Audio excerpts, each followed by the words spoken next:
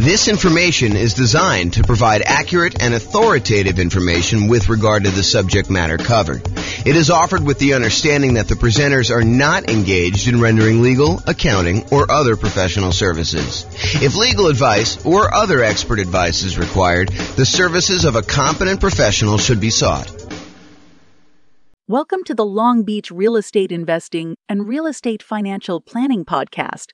Learn all about investing in real estate in Long Beach, California, with a combination of real estate financial planning and modeling with numbers specific to Long Beach, plus syndicated, more generalized recordings of live and pre-recorded real estate investing classes, not all of them specific to Long Beach.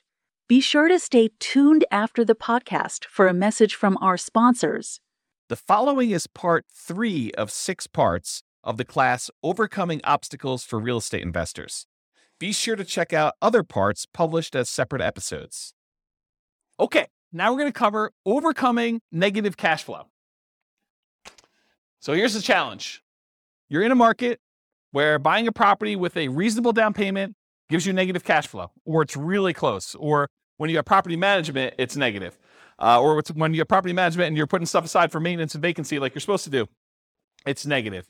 Or, something like that. Or maybe you're putting less than a full down payment down. You're buying something with Nomad. You were putting 5% down or something. And in your marketplace, it would be positive cash flow with 20% down or 25% down, but not with Nomad, which was true for our marketplace for a long time. Now it's really hard to make cash flow even with 20%, 25% in some cases. So the challenge is you have negative cash flow. How do you solve the issue of negative cash flow? So cash flow equals income minus expenses. So just like we did with down payment, we're now going to talk about 2 approaches to solve this particular challenge. We're going to look at different ways to reduce expenses, and we're going to look at ways to increase the income on properties. Okay? So for my brokerage business, I was a real estate broker. I still have a license, but I'm not really doing a lot of stuff. For my brokerage business, I created 2 new trademarked terms. So you guys can't go and steal these. But 2 new trademark terms I used. I had a lowest monthly payment guarantee, and I had a maximum cash flow guarantee. And so these were 2 strategies I used when I was going and talking to clients. I would have this massive list, which you'll see here in a second, on how to make sure that they had the absolute lowest monthly payment when they bought a house.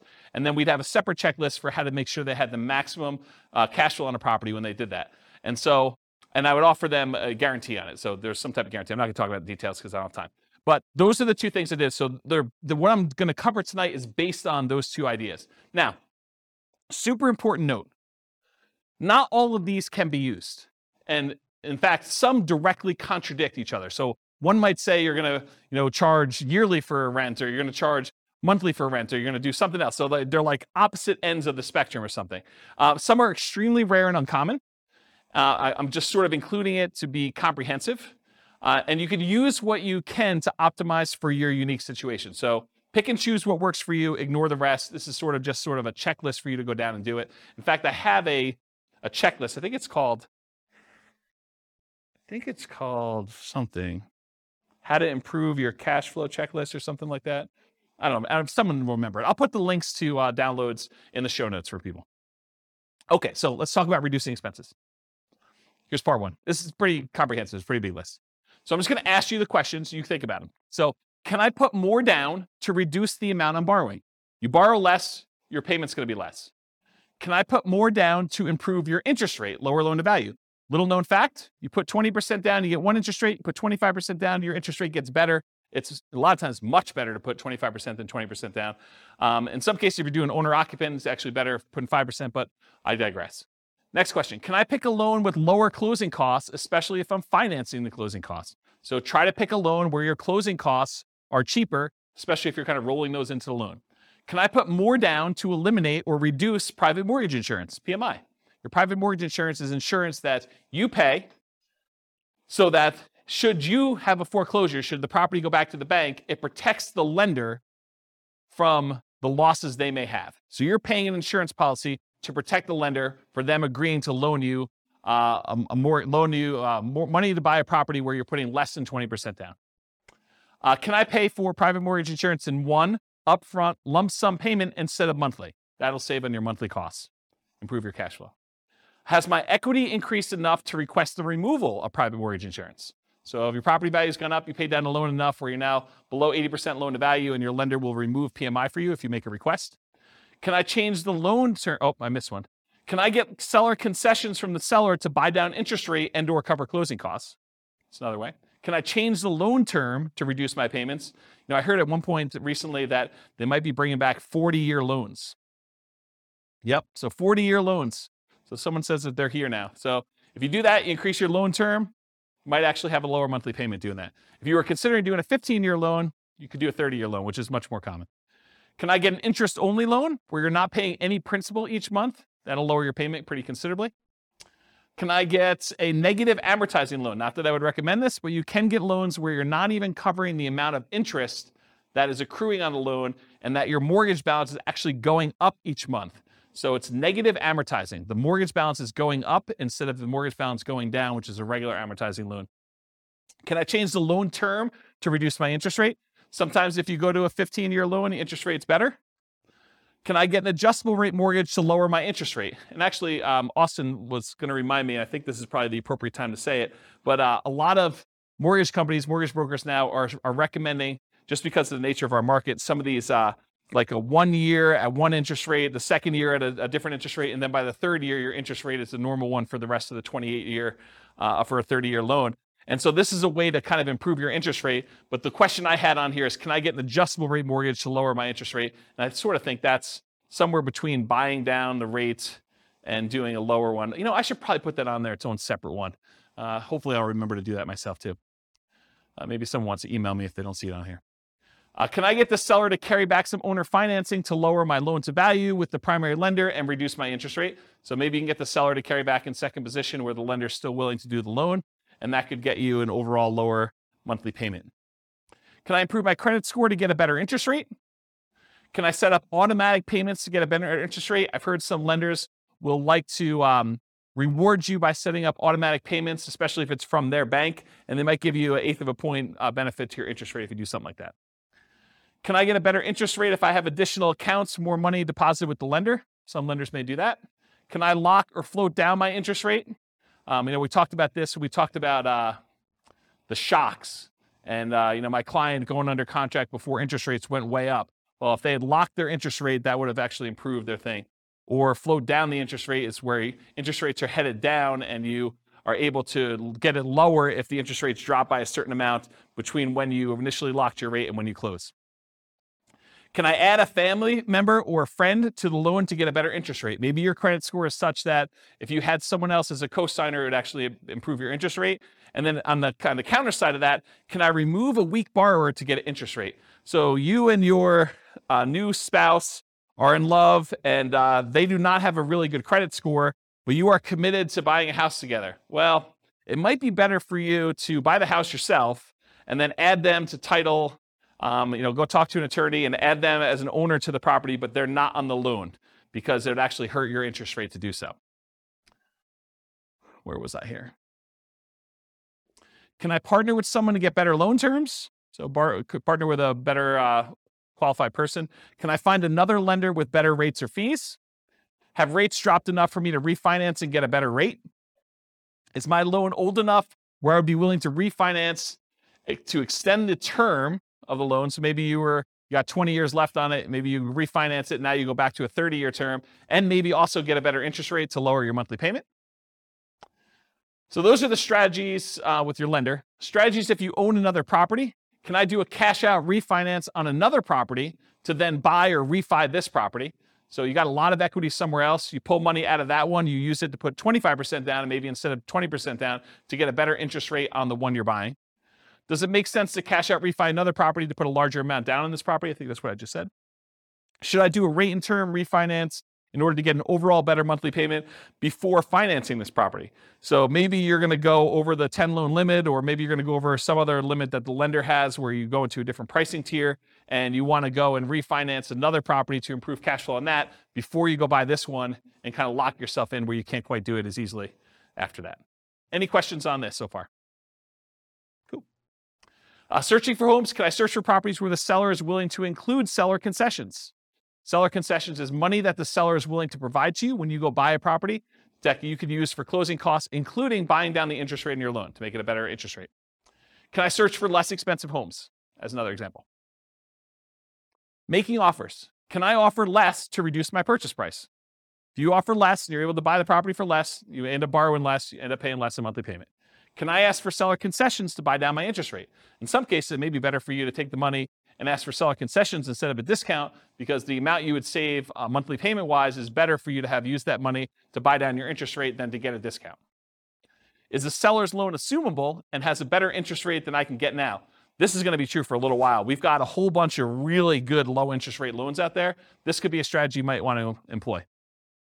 Would the seller consider wrap financing, and would that be better terms than I can get now? So offer to do some creative financing with the seller, see if they're willing to do that. Can I buy the property subject to the existing financing, more appropriate wrap financing, where you're able to do that? Can I buy the home on installment land contract, get better terms? Can I get private financing with better terms from family or friends? Maybe grandma wants to loan you money for 30 years at 3, 4, 5% because she's got it in a CD. Can I pay cash for closing costs to keep my monthly payment lower than if I finance them? And finally, on the making offers point, can I buy properties that do not require rent-ready or fix-up costs and use that money as down payment, or to buy down interest rates instead? Any questions on this list? Is this helpful? Seeing all these? So instead of buying a property that needs paint and carpet and all that other stuff, and you're going to need $10,000 after you close, use the $10,000 to go buy a property that doesn't need that work and buy down your rate instead. Owning and managing property, can I correct incorrect information with the county assessor about the condition or the characteristics of my property to lower my property taxes? Can I contest property taxes when appropriate to keep my property taxes minimized? Can I vote appropriately for changes in taxes that affect property taxes? Can I manage the property myself and still keep up with the latest laws, best practices, and compliance issues? Save on property management fees. Can I shop around to get high-quality property manager with reasonable fees? Can I maintain my property to minimize time between tenants? Can I insist my property manager utilize best practices, marketing early, raising rents with each lease renewal, etc.? Can I review my property management statements carefully for mistakes? Can I raise my property insurance deductible and take on more of the property insurance risk personally? It's a trade-off, right? Because when you have a claim, you're probably paying for that. But if you feel like you need cash flow now for certain reasons, you may want to do that. Can I add or remove people from my property insurance policy to improve the rate I'm getting? Property insurance is based on credit score partially. Can I evaluate the exact property insurance coverages to make sure that you have appropriate level of coverage? Maybe you're overinsured, maybe you're underinsured. Can I compare insurance rates to keep insurance premiums competitive? Can I make sure tenants and tenant buyers have renters insurance? Can I get a discount paying for HOA insurance or other bills in advance? In some cases, you can get a discount by doing certain things in advance. Can I sign up for auto pay on utilities to avoid any per bill fees charged by utility providers? And can I use quality replacement maintenance materials to lower the overall cost of maintenance over time? Any questions on this one? Helpful stuff? Good. All right, so we just covered all the different ways to kind of reduce expenses. And we primarily focus a lot of stuff on mortgages because that's one of your largest percentage-wise expenses on a property. Now we're going to talk about ways to increase income. So maximize income, part 1 of 2. Can I subdivide my property into multiple units to increase rent? For example, rent upstairs or rent downstairs separately. Can I rent by the bed or by the bedroom? Can I rent parts separately like a garage or the community pool or RV parking or RV in the backyard as a vacation rental? Can I add some other type of income for the property? Can I add services, utilities like high-speed internet for an extra fee? Can I offer the property to a tenant buyer on a lease option, lease purchase, or agreement for deed to increase the income and reduce maintenance on the property? Can I charge pet rent? Can I charge fence rent, new carpet rent, or extra fee for something else the tenant desires I install? Can I tier rent by credit score and/or security deposit? Can I change the term of the rental agreement, either do daily rentals, Airbnb type stuff, weekly rentals versus monthly? Can I charge weekly or biweekly instead of monthly? Can I include done-for-you services like lawn care, snow removal, or house cleaning for an extra fee? Can I convert my property to a duplex, triplex, or fourplex or more? Can I get the property furnished to get more rent? Can I start marketing earlier and start at a higher, more aggressive rent to test market prices? You start 90 days in advance, you have plenty of time to test before the property is vacant. Can I charge a fee for auto pay, or can I charge a fee for not being on auto pay? That's an example of two conflicting, contrary ideas that you can either do one or the other. Can't do both. Or maybe you can. Charge for either way. Whatever you want to do, there's a fee. I'm joking. Okay. Can I schedule my leases to end during peak rental seasons? That's kind of important, actually. Can I target more profitable rental niches like corporate rentals? Can I offer a discount for on-time or early rent instead of a late payment? Can I add solar panels and include electric and base rent? Can I bill back for HOA services and utilities like non-potable water? Can I get paying roommates for nomad properties that you're living in? Can I require 60 to 90 days notice for outgoing tenants to not renew? So make sure you find out way early. Gives you time to market the property, get everything done you need to do. Can I improve landscaping and curb appeal to get higher rent, paint, add improved shutters, lawn care, mailbox, property address numbers, lighting, things like that in order to make sure that you're getting maximum rent? Can I make sure the property is appropriately prepared for showings, well lit, smells good, repairs done, clean, neat? Am I maximizing exposure when marketing for tenants? Do I have professional grade photos, 3D tour and video and marketing properties? And have I mastered the sales skills required for phone selling my property to tenants, tenant buyers, and in-person salesmanship to maximize what I can get for rentals and minimize vacancy? Did I miss any? Good list? This concludes part 3 of 6 of Overcoming Obstacles for Real Estate Investors. Listen to the next episode, part 4 of 6, on qualifying for loans. With home prices up, mortgage interest rates up, and rents up, but not quite enough to counteract the higher prices and interest rates. Cash flow on rental properties in Long Beach is harder than ever. Book a call with the Real Estate Financial Planner to apply our proprietary 88 strategies to improve cash flow on your rentals. See the show notes for a link to schedule your call and improve your cash flow today.